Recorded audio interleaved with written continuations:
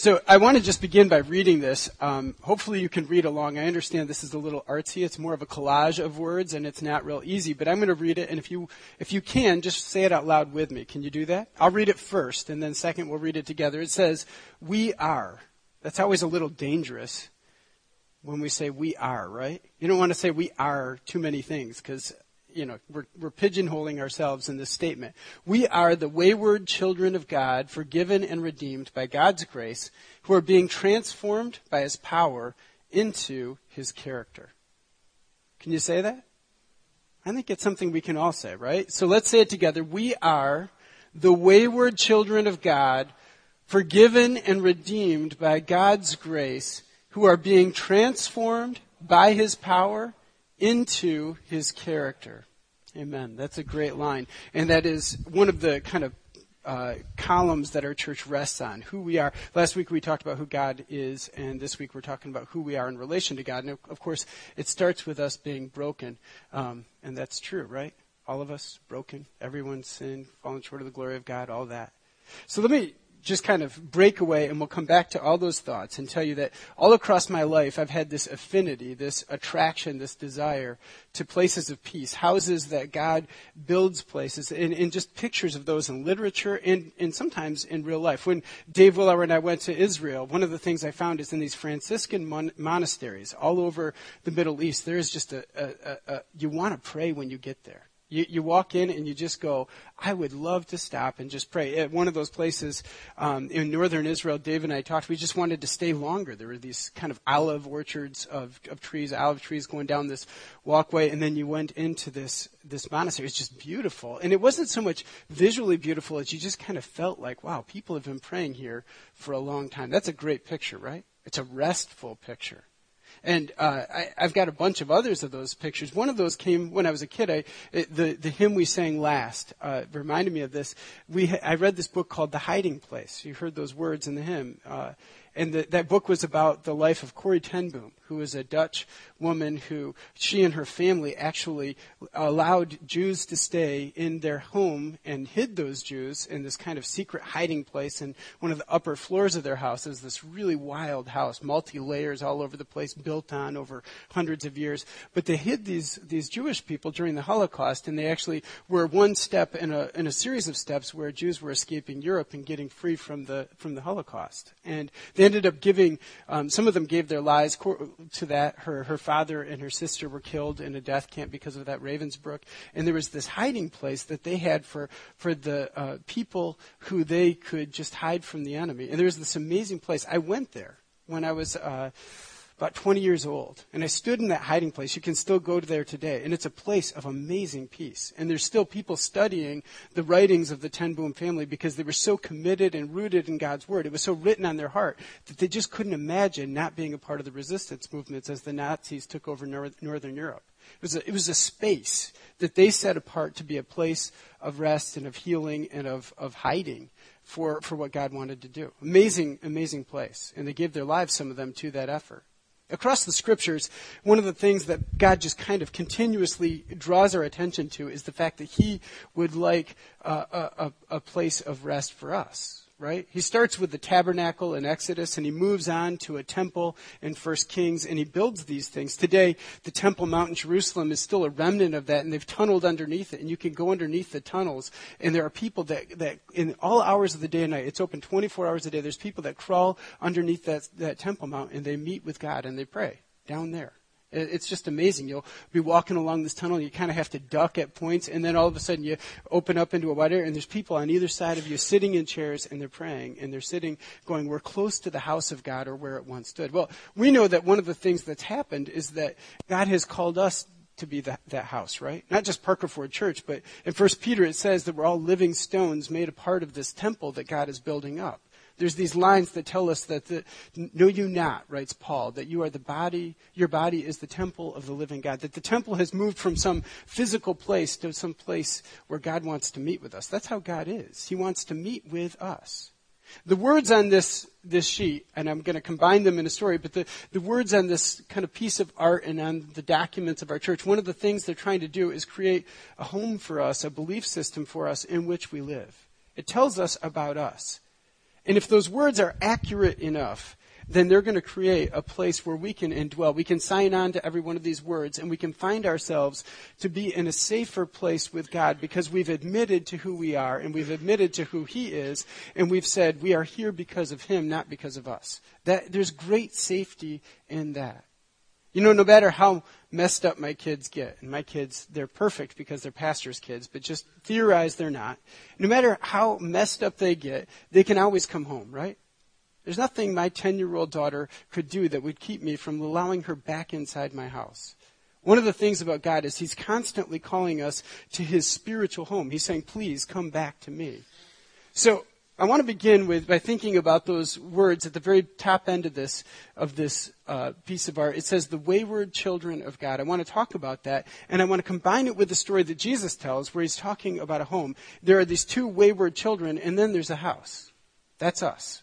Okay? And we need to read this story, and I want you to see this we are statement from the vantage point of this story that Jesus tells. It's in Luke chapter 15. It'll be on the screen behind you. You can read along with me. You will certainly recognize it. These are for sure the wayward children we most think of when we think of wayward children. It says, there was a man who had 2 sons. And the younger of them said to his father, Father, give me the share of property that is coming to me. And he divided his property between them. Who's this story about?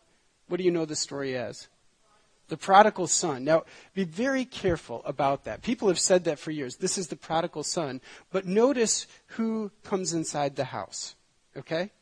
As you read this story, notice who actually makes it inside the house, the place of rest that God is calling him to. Not many days later, the younger son gathered all he had and took a journey into a far country, and there he squandered his property in reckless living. And when he had spent everything, a severe famine arose in that country, and he began to be in need. So he went and hired himself out to one of the citizens of that country, who sent him into his fields to feed pigs. And he was longing to be fed with the pods that the pigs ate, and no one gave him anything. But when he came to himself, he said, How many of my father's hired servants have more than enough bread, but I perish here with hunger? I will arise and go to my father, and I will say to him, Father, I have sinned against heaven and before you. I am no longer worthy to be called your son.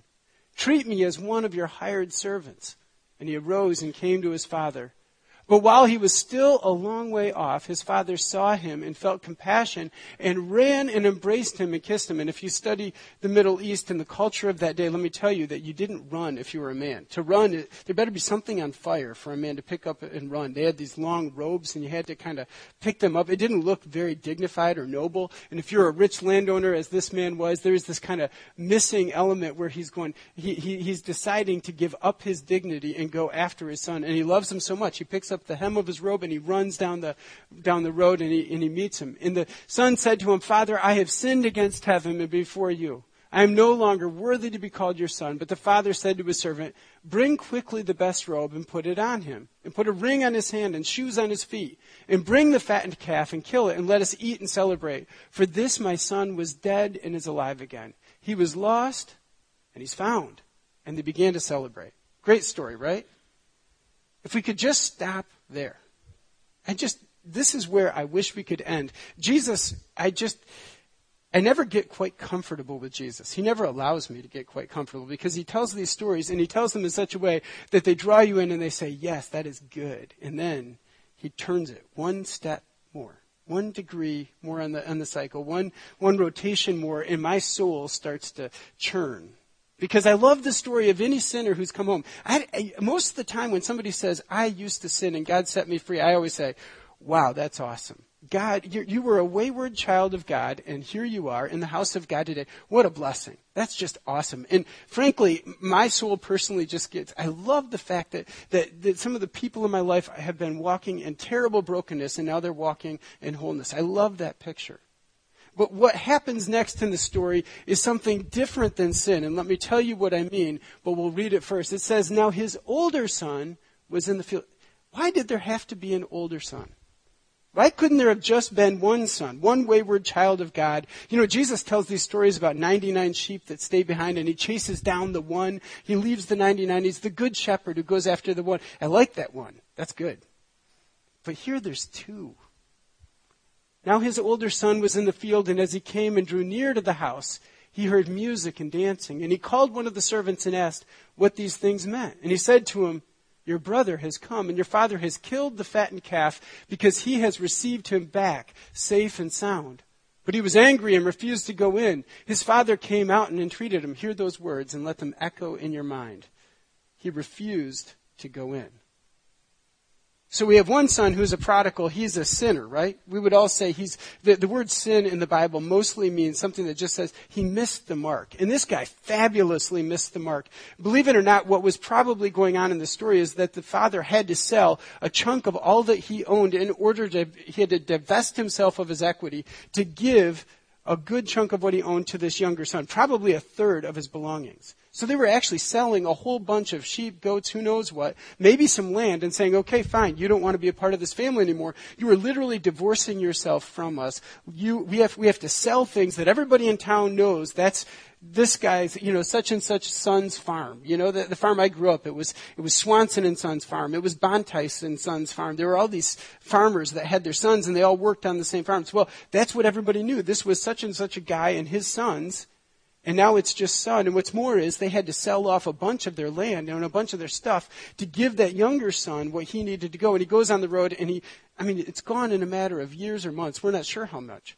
And then this famine breaks out and he comes back. And yet the father embraces him and invites him into his house. And he comes all the way back from that much indignity, that much brokenness, that much shame into the house of God. But here's a servant who's talking to his son, and the son says, I'm not going to go in. But he was angry and he refused to go in. His father came out and entreated him. The God of the universe in this metaphor, in this picture, comes out of his house and he finds this son and he says, please come in. He's ran to his prodigal son down the road and he's picked up the hem of his robe, even after he's lost belongings for this son, and now is embracing him and welcoming him back. That's the picture of God. And here, with this son who won't come in, he actually runs out in the field to help him and say, please come in, let me entreat you. But he answered his father, look, these many years I have served you and I never disobeyed your command. You never gave me a young goat that I might celebrate with my friends. You sold all this land for this son and you let him celebrate and now you welcome him back. But what about me? But when this son of yours came who has devoured your property with prostitutes, you killed the fattened calf for him. And he said to him, son, you are always with me, and all that is mine is yours. It was fitting to celebrate and be glad, for this your brother was dead and is alive. He was lost and is found. I love that younger brother, don't you? We love the guy who breaks it and comes back and gets humble and comes back to God. There's got to be another word for this older son. He's not a sinner, right? Would you call him a sinner? Some of you are yes, some of you are no. I like to ask these controversial questions. You're like, I don't know what to call him. It's not good. He's not coming into the house of God. The hiding place that God created for him, this son is avoiding. And the prodigal son, he avoided it for a while, but now he's come back. And the older brother who looks so righteous and so good, well, he's out there, No, I'm not coming in. If this is how the rule of God works, well, count me out, God. That's what he's saying, right? I don't want to be a part of a house where people can come in who look like that. He spent all of our father's money, 1/3 of maybe all that he had, on prostitutes and drunkenness and all this stuff. Who knows what stuff he's bringing with him? Let's leave him out in the cold. And this older brother says, if this is the rules, then leave me out in the field. I resonate with that older brother. It's easy to be self-righteous. Let me tell you about 2 types of failure. One of them is sin. Sin just means missing the standard that God has set for our actions, words, thoughts, or motivations. So, okay, honestly, we're all sinners, right? The Bible tells us this. We've all sinned and we've come short of the glory of God. How many of you have not had a wrong motivation, a wrong thought, a wrong word, or a wrong action this week? Raise your hands. We're an honest church. When we say we are the wayward children of God, we truly are wayward. Every now and then I catch myself and I think I'm doing something really good. My wife asked me to do something. I said, yes, I'll do that. That's great. I love you. And then I realized that there's kind of a quid pro quo, a give and take. And I'm actually giving so that later I can, hey, can I take? The other day Shelby texted me and she said, I am really busy at work. What if I work and stay till 7? I said, that is fine. But Friday night, I have a counseling session. that I need to be at, and it's at the Schuylkill River, and it's going to start at 10 p.m. And she texted back all of these question marks. Now let me interpret that for you. She's asking to stay at work late, and I'm saying, yes, if. And the counseling session was a fishing expedition with one of our new members from the second service. And I said, you can stay at work if I can go fishing Friday night. And she you could see the text back and forth. She kind of laughed, and it was funny. But my motivations, oh yeah, you can stay at work. I'm such a good husband. I'll make dinner for the kids, no problem. But Friday night, I'm going to go catfishing on the Schuylkill River in the dark. It's going to be fun. And, the joke, we do this all the time. That's a really funny example. But there's other worse examples. Moments when I give because I expect that other people give back. Moments when I pull up to a stop sign and I let that person go, and then they say, no, you go. No, you go. And we have this kind of back and forth. Oh, good. So they actually respect me enough to not just go the first time. We move our hand, that Pennsylvania wave thing that you guys all do. In the Midwest, nobody's ever seen that. But yeah, we all wave and okay, we're good because we, cut each other off in traffic. Oh, yep, we're good. Our motives, where are they? Come on, honestly. When we give a gift and then we don't get one. When we send out that Christmas card list, and we have this list, and then we notice we send one to that brother-in-law, he didn't send it back to us. No Christmas card from his family. Where am I at? And what are our motivations? There's kind of sneaky little deceptions that we all enter into, right? If we're really honest with ourselves, it's really hard not to be honest. I was listening to a sermon this past week, and the pastor admitted that his wife, she had gotten a rug and she had put it in the garage for him to install. He had to move the whole dining room table, pick up the dining room table, put the rug down, and he took a picture of it. He showed her the rug. And he said, this is what it looks like. And he said, I think it looks pretty bad. And she said, well, then just take it out and move that table again, uninstall the whole thing. And he says, well, maybe we should just wait until you get home so you see it. And then he said it occurred to him that he was actually waiting so she could help him move the table. It was not actually about her opinion at all. That's how we think, right? We look good, but we're not actually good. We have sin in our hearts. That's true. You know what happens when that sin starts to grow and it becomes a bigger deal? There's another word for that. Sin is something where you miss the mark. And most of the time we can kind of track back and see in the last day or the last week how we've missed the mark. But when sin, we start to get away with it, and then it becomes something that our children get away with and our grandchildren. It starts to move generationally. It starts to become an accepted part of the norm. I was at a funeral recently, and the guy who was giving the eulogy actually shared that the deceased, he paid more than he needed to every year in taxes.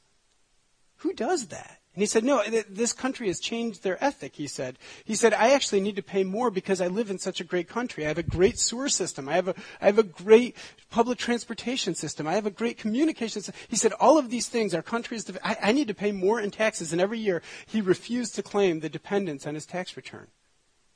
I thought, wow. I know so many people who are trying to get paid under the table, quote unquote, who are trying to live lives that are just kind of, well, that's okay. It's not a big deal. Take what you can get legally. And this guy said, no, this is my pay to our country. And I'm not telling you to do this, but he said, my ethic is that I'm so blessed that I should be pouring in more. It's kind of an interesting thought, isn't it? Over time, little sins become bigger perspectives that become so normal to us that we forget that they're sin at all. What I suspect with this older son is that he did all those things, but he didn't do them for the right reason. And there was this subtle little tiny missing of the mark that nobody would see unless you were God, because he was looking inside of this guy's heart. And what was inside of his heart was something where he was doing all the right stuff, but he was doing it for the wrong reasons. He was punching the religious ticket. He was checking the box. He was showing up in church, and he was giving a little bit of money. He was doing all the things you do if you look like a good religious person. But when it came down to whether he wanted to enter into the house of God the way God called him to, he said no, because God's grace was too much, and he wasn't playing by a grace-filled set of rules. He was playing by a set of rules that were actually about his personal effort, right? And that little bit of motivational sin turned into something larger, and it got so big that it all of a sudden birthed this huge, gigantic moment where he says, I don't even want to see my brother, and frankly, if my dad loves my brother, I don't want to see my dad. Scary how that happens, isn't it? There's a word for that. Let me tell you about that word. In the Bible, in the Old Testament, it's this word. It's translated this in English. Whoops, that's sin. This is iniquity. It's an ingrained cultural marker that develops from long-term acceptance of sin. Most of these things we never catch. Most of these things are things that our grandparents started to do and that our parents did, and we all just agreed that it's okay. You know, my dad was famous for speeding. At one point, he was a youth pastor. I don't mind diming him out at all on this. In Michigan, if you got 10 points on your license, you lose your license. And at one point, he was a pastor when he did this. He got to 9 points when I was a kid. And my mom was deathly worried she was going to have to be driving him to work every day. No DUIs, no terrible. He just always was going about 12 to 15 miles over the speed limit on these back roads through Michigan. And people would pull him over, or cops would pull him over, and he kept getting ticket after ticket. He's always late everywhere he went. You know, I grew up thinking, no matter how fast you can get away with, it's fine. I mean, just don't get pulled over. That was my dad's kind of standard. Well, that's not what the rules are, right? There's a long list of little tiny things I can tell you about my childhood where it was fun, it was good, it was no big deal, but, those things get bigger and bigger and bigger, and then all of a sudden they get really large, right? There's a guy named Bertie Madoff who started to get away with a few financial moves, right? Just a few little, I'll take from this person and I'll give to that person, and he developed this kind of small financial scheme. Well, it was so productive that it went into the billions of dollars, and lots of people lost hundreds of millions and millions of dollars. Scary how that happened. It started with a little bit of sin, and then it grew, and it became a culture in his whole firm. One of his kids just had to finally turn him in because the iniquity grew. That happens in our culture. Iniquity becomes something of a gigantic issue in our land and in our sinfulness that it's beyond individual sin. You can't even confess it, like I just stole from somebody, or I just lied about somebody, or I just did this. Instead, it's just kind of accepted that this is part of our culture. And God says, I want to change that. I'm not okay with that. I want to redeem not just your soul and see you go to heaven. I want to see your culture changed and transformed. And we have to admit that. And in so doing, we join God in his house and his beautiful plan for what we're all about. When we admit we're the wayward children of God, that's just an incredibly hopeful phrase. Why is that hopeful? I know I'm not that great. Do you know you're not that great? And when you say, I'm wayward, I have a problem, I'm rooted in iniquity, and I'm actually somebody who struggles with sin, when we say these things about ourselves, that means there's hope that we might actually be able to get better. What a great thought. One of the arguments that I get into when I'm cheering Jesus often is people just say, they won't change. If a person's born that way, they will always be that way. That's not true in Jesus, right? And when you say I'm a wayward child of God, when you say I'm an alcoholic or I'm a drug addict or I'm a liar, I'm somebody who constantly cheats, I just keep going and going and going. When we say these things, it's the first step to changing it, right? So one of the things our church has decided upon is whether we're prodigal children who are self-righteous or who are sinners and broken and lost, and we just all come in here looking kind of broken, or whether we're the other son, the older son, who's rooted in iniquity, that's just self-righteousness that's gotten big. It's a religious system of sin. Whatever it is, we have to start by confessing all that. We just have to say, we are the wayward children of God. Because when we begin with this, the hope begins. At this moment when we say, we are the wayward children of God, God's hope comes into our lives, God's grace comes into our lives, and he says, I can take you from there to someplace good. But if you start thinking of yourself like this older son does, we come in like this, and God says, I can't go anywhere with that. You think you're so great, you don't need me anyway. There's so much hope in just admitting who we are. You've heard me tell this story, but one of my closest friends, he and his wife, they were heroin addicts, and they got busted in the streets of Coatesville. He got busted 17 times before somebody put him in jail. He tells me these stories. I just can't believe they actually happened. But I met him. He was a realtor, and my friend Bill, and Bill just, the first time he met me, 5 minutes into the conversation, he said, I was a heroin addict. You should know that. And he said it like, do you really want to trust me to be your realtor after that? He went from that to being all sorts of great things in our church. He became an elder. We put him in charge of our finances. And you maybe have heard me talk about this, but when we put him in charge of our church finances, he said, you need to know that I was in a church in Lancaster County once. And there's kind of the first church I really started to attend. And when the offering plate went past, I actually took money out instead of put it in. He admitted it. He told our whole leadership team this. He said, but I'm changed by the grace of God, and I'm somebody different. I was a wayward child of God. We said, here, be in charge of our church finances. Never had any problem. Wonderful manager of our church's money. That was in Michigan. He's not here. But the wayward children of God, that admission means that we look at these things and we say, that's who we are. You know, one thing it means is a word. This is something I've prayed for about 15 years over this area. 15 years ago, God just kind of drew my attention to this passage of Scripture in Isaiah. And he just kind of has rooted me in it. And one of my Bibles that I had at that time, I've been about 4 Bibles removed from that Bible. I wear them out, you know. And I had this Bible, and I underlined the whole thing. It's from Isaiah 58. I want to read it for you, because when we say we're the wayward children of God, this becomes possible. It says, if you take away the yoke from your midst, the pointing finger and speaking wickedness, if you pour yourself out for the hungry and satisfy the desire of the afflicted, then here's the promise. Then shall your light rise in the darkness and your gloom as the noonday sun. Just picture that. If the light shone in our land and God became powerful for all of us. Now, look at the top end of it. If you take away the yoke from your midst, and then this line, the pointing finger. Phil Yancey tells a story about a woman who was a prostitute, and she ended up having a child, and that child became a prostitute right alongside her. And he ran across this couple of people in Chicago, and he said, well, did you ever think to come to a church? And she got this horrible look on her face and said, why would I ever go to a church? They would just point their fingers at me and say, why would you come in here? When we admit we're the wayward children of God, we give up our right to point the finger, right? No longer can we point the finger and speak wickedness, because we are the people who admit we've already come from a place of wickedness, and we're still kind of embroiled in this wickedness, and there's iniquity that's involved in our culture. And we look at each other. This culture that we're in is broken, and the sin that we're a part of has broken us. We don't look across and say, or we shouldn't, well, I don't do what that person does, right? And when we give up that pointing finger, when we give up the right to judge our brothers and sisters, or the people who are coming to Christ, or the people even who are yet to come to Christ, what happens is that the light rises in the darkness and the gloom becomes like the noonday sun. Isn't that a beautiful picture? If we would give up the religious kind of ability to point and look and go out there, those people are messed up. Then what happens in here is we are changed to be accepting, and God can shine on us in a new way. It goes all the way back to 2,700 years ago, Isaiah prophesying that. What a thought. What a thought.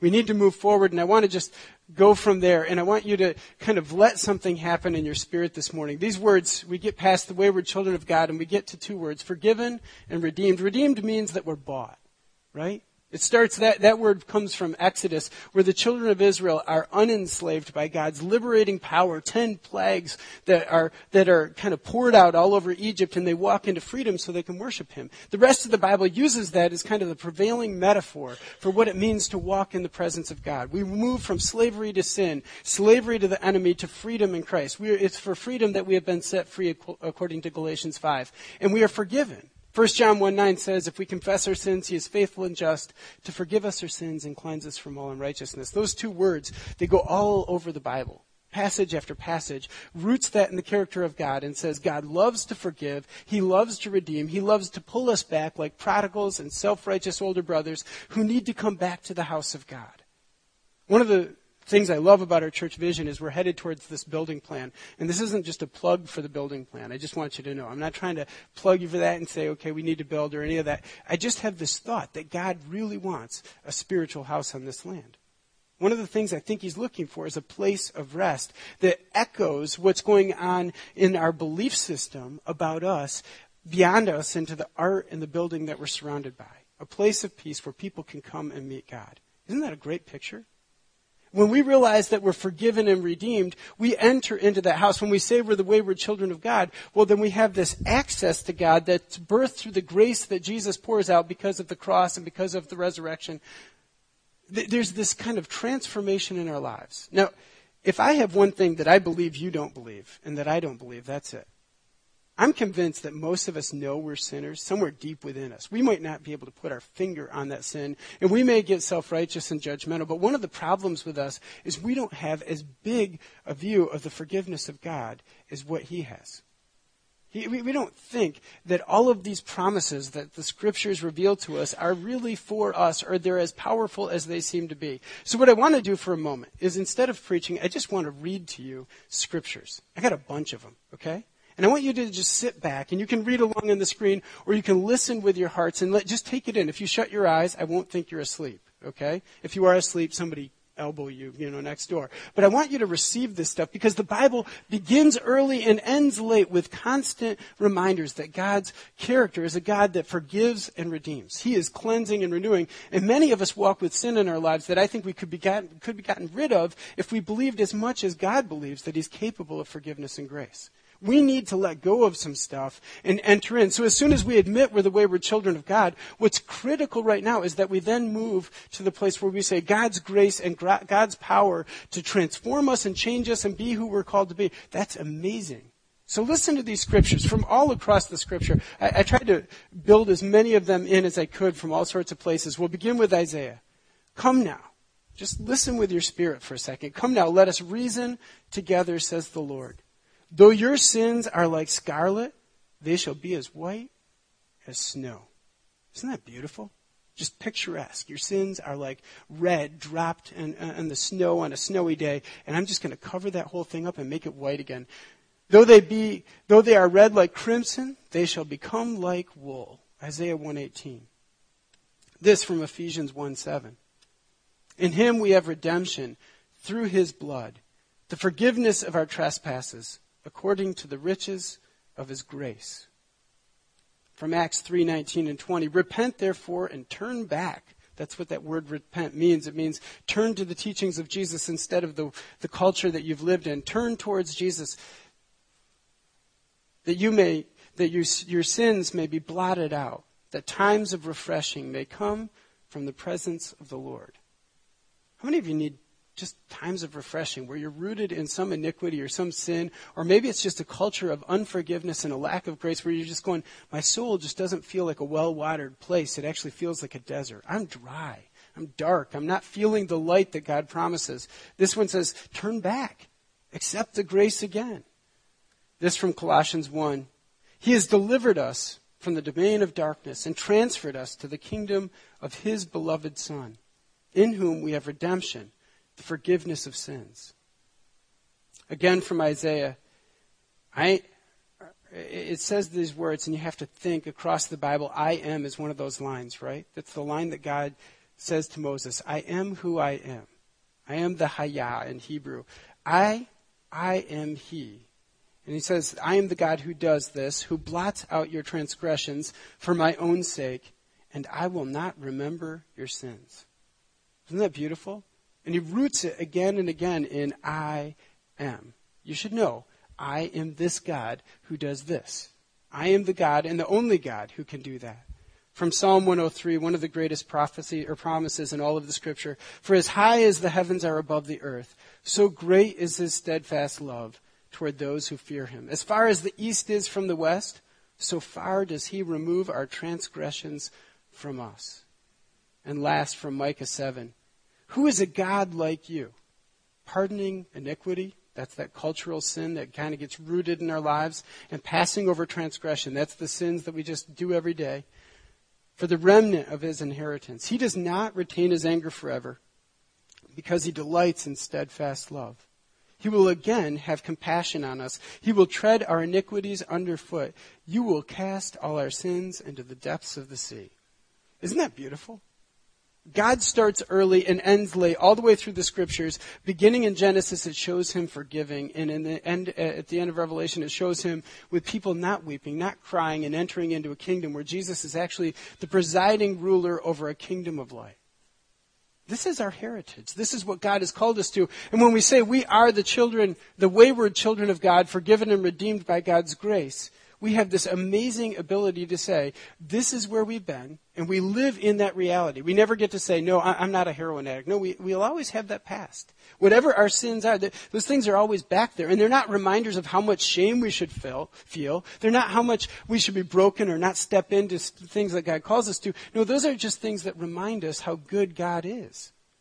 Right? That's how good God is, to take people who have messed up their lives this much and who have come from a broken past and a people who have iniquity all throughout their culture. Isaiah at one point meets God in Isaiah chapter 6, and he has this moment with God where he has this thing that happens and he says, "Woe is me, I'm a man of unclean lips." And then he says this line, "I'm from a people of unclean lips."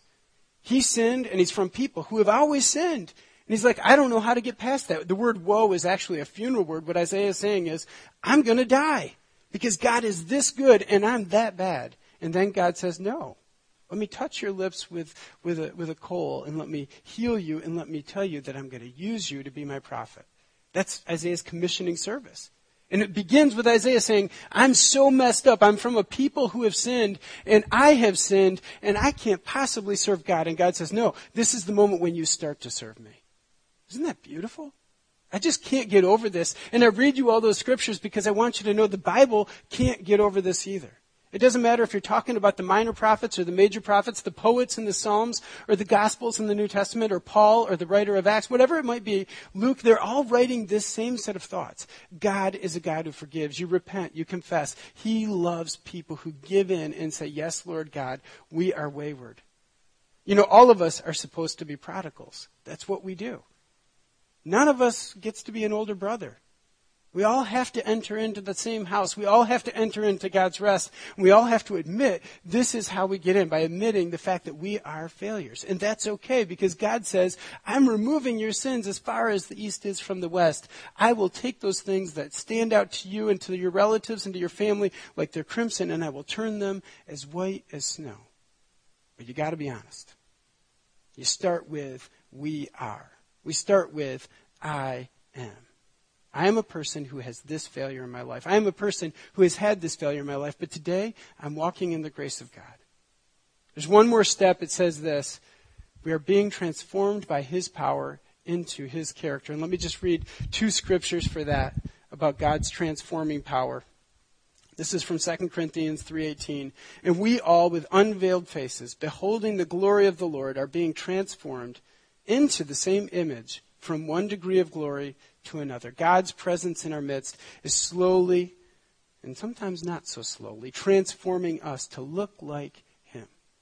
And to move us from kind of this faded, wayward children of God glory where the image of God is still kind of resonant within us. We all have that picture that we were created in God's image, but it's not a whole lot of glory because we've broken it and been a part of so much brokenness. But He's moving it to this glorious place where we look like His Son.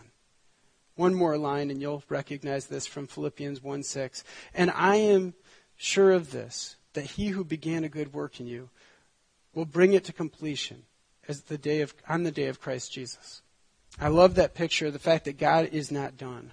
When we say we're wayward children of God, what we're admitting is we're still a part of that broken past, and we're moving into a future where we will be absolutely unbroken and healed and cleansed, and that will happen when Jesus actually rules. What a picture. So we live in between these two times because we admit that we have this past and we admit that we have this future. And in the middle, we have grace, right? Redemption, forgiveness. We have been bought with a price. It wasn't cheap. It was free to us and terribly expensive to God. But we are bought with this price. The wayward children of God, forgiven and redeemed by God's grace, we're being transformed by His power into His character. I'm going to pray for you, and I'm going to bless you and just say, Lord God, we ask that over this congregation you would move in our lives.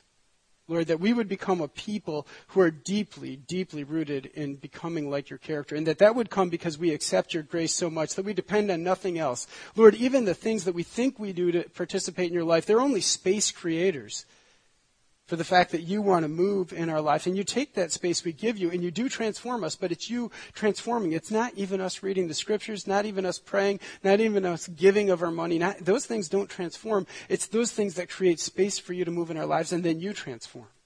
And God, we would ask that you would help us to be so confessional and so honest with each other that we are a people that are far from self-righteous, that we don't walk in that iniquity, that you begin to heal the things that are a part of our culture. What we all know in this time is that we have been a part of a broken culture. We're not living in a time when we can look at each other and saying that our country has it right or that our area has it right. We can't even say our church has it right. Quite frankly, we are walking in a brokenness that we need to be healed from. And so we begin by saying we are the wayward children of God, and we rely and need deeply your grace to redeem and forgive us. And then we need to see you transform us so that we could just kind of show your glory to the people around us and to live it into each other's lives. What a picture, God. What a blessing that is. What a picture it is to know that Jesus has rooted us in this. So we go in peace knowing that you have called us and that the power that holds us together in this spiritual home, it's not a power that we build. It's not a power that our pastors, our elders, our church board, any of that stuff. We don't get here because of any of of those things. We get there because of the power of Jesus Christ and because of what you have offered us. We pray these things in parting as we go. In Jesus' name.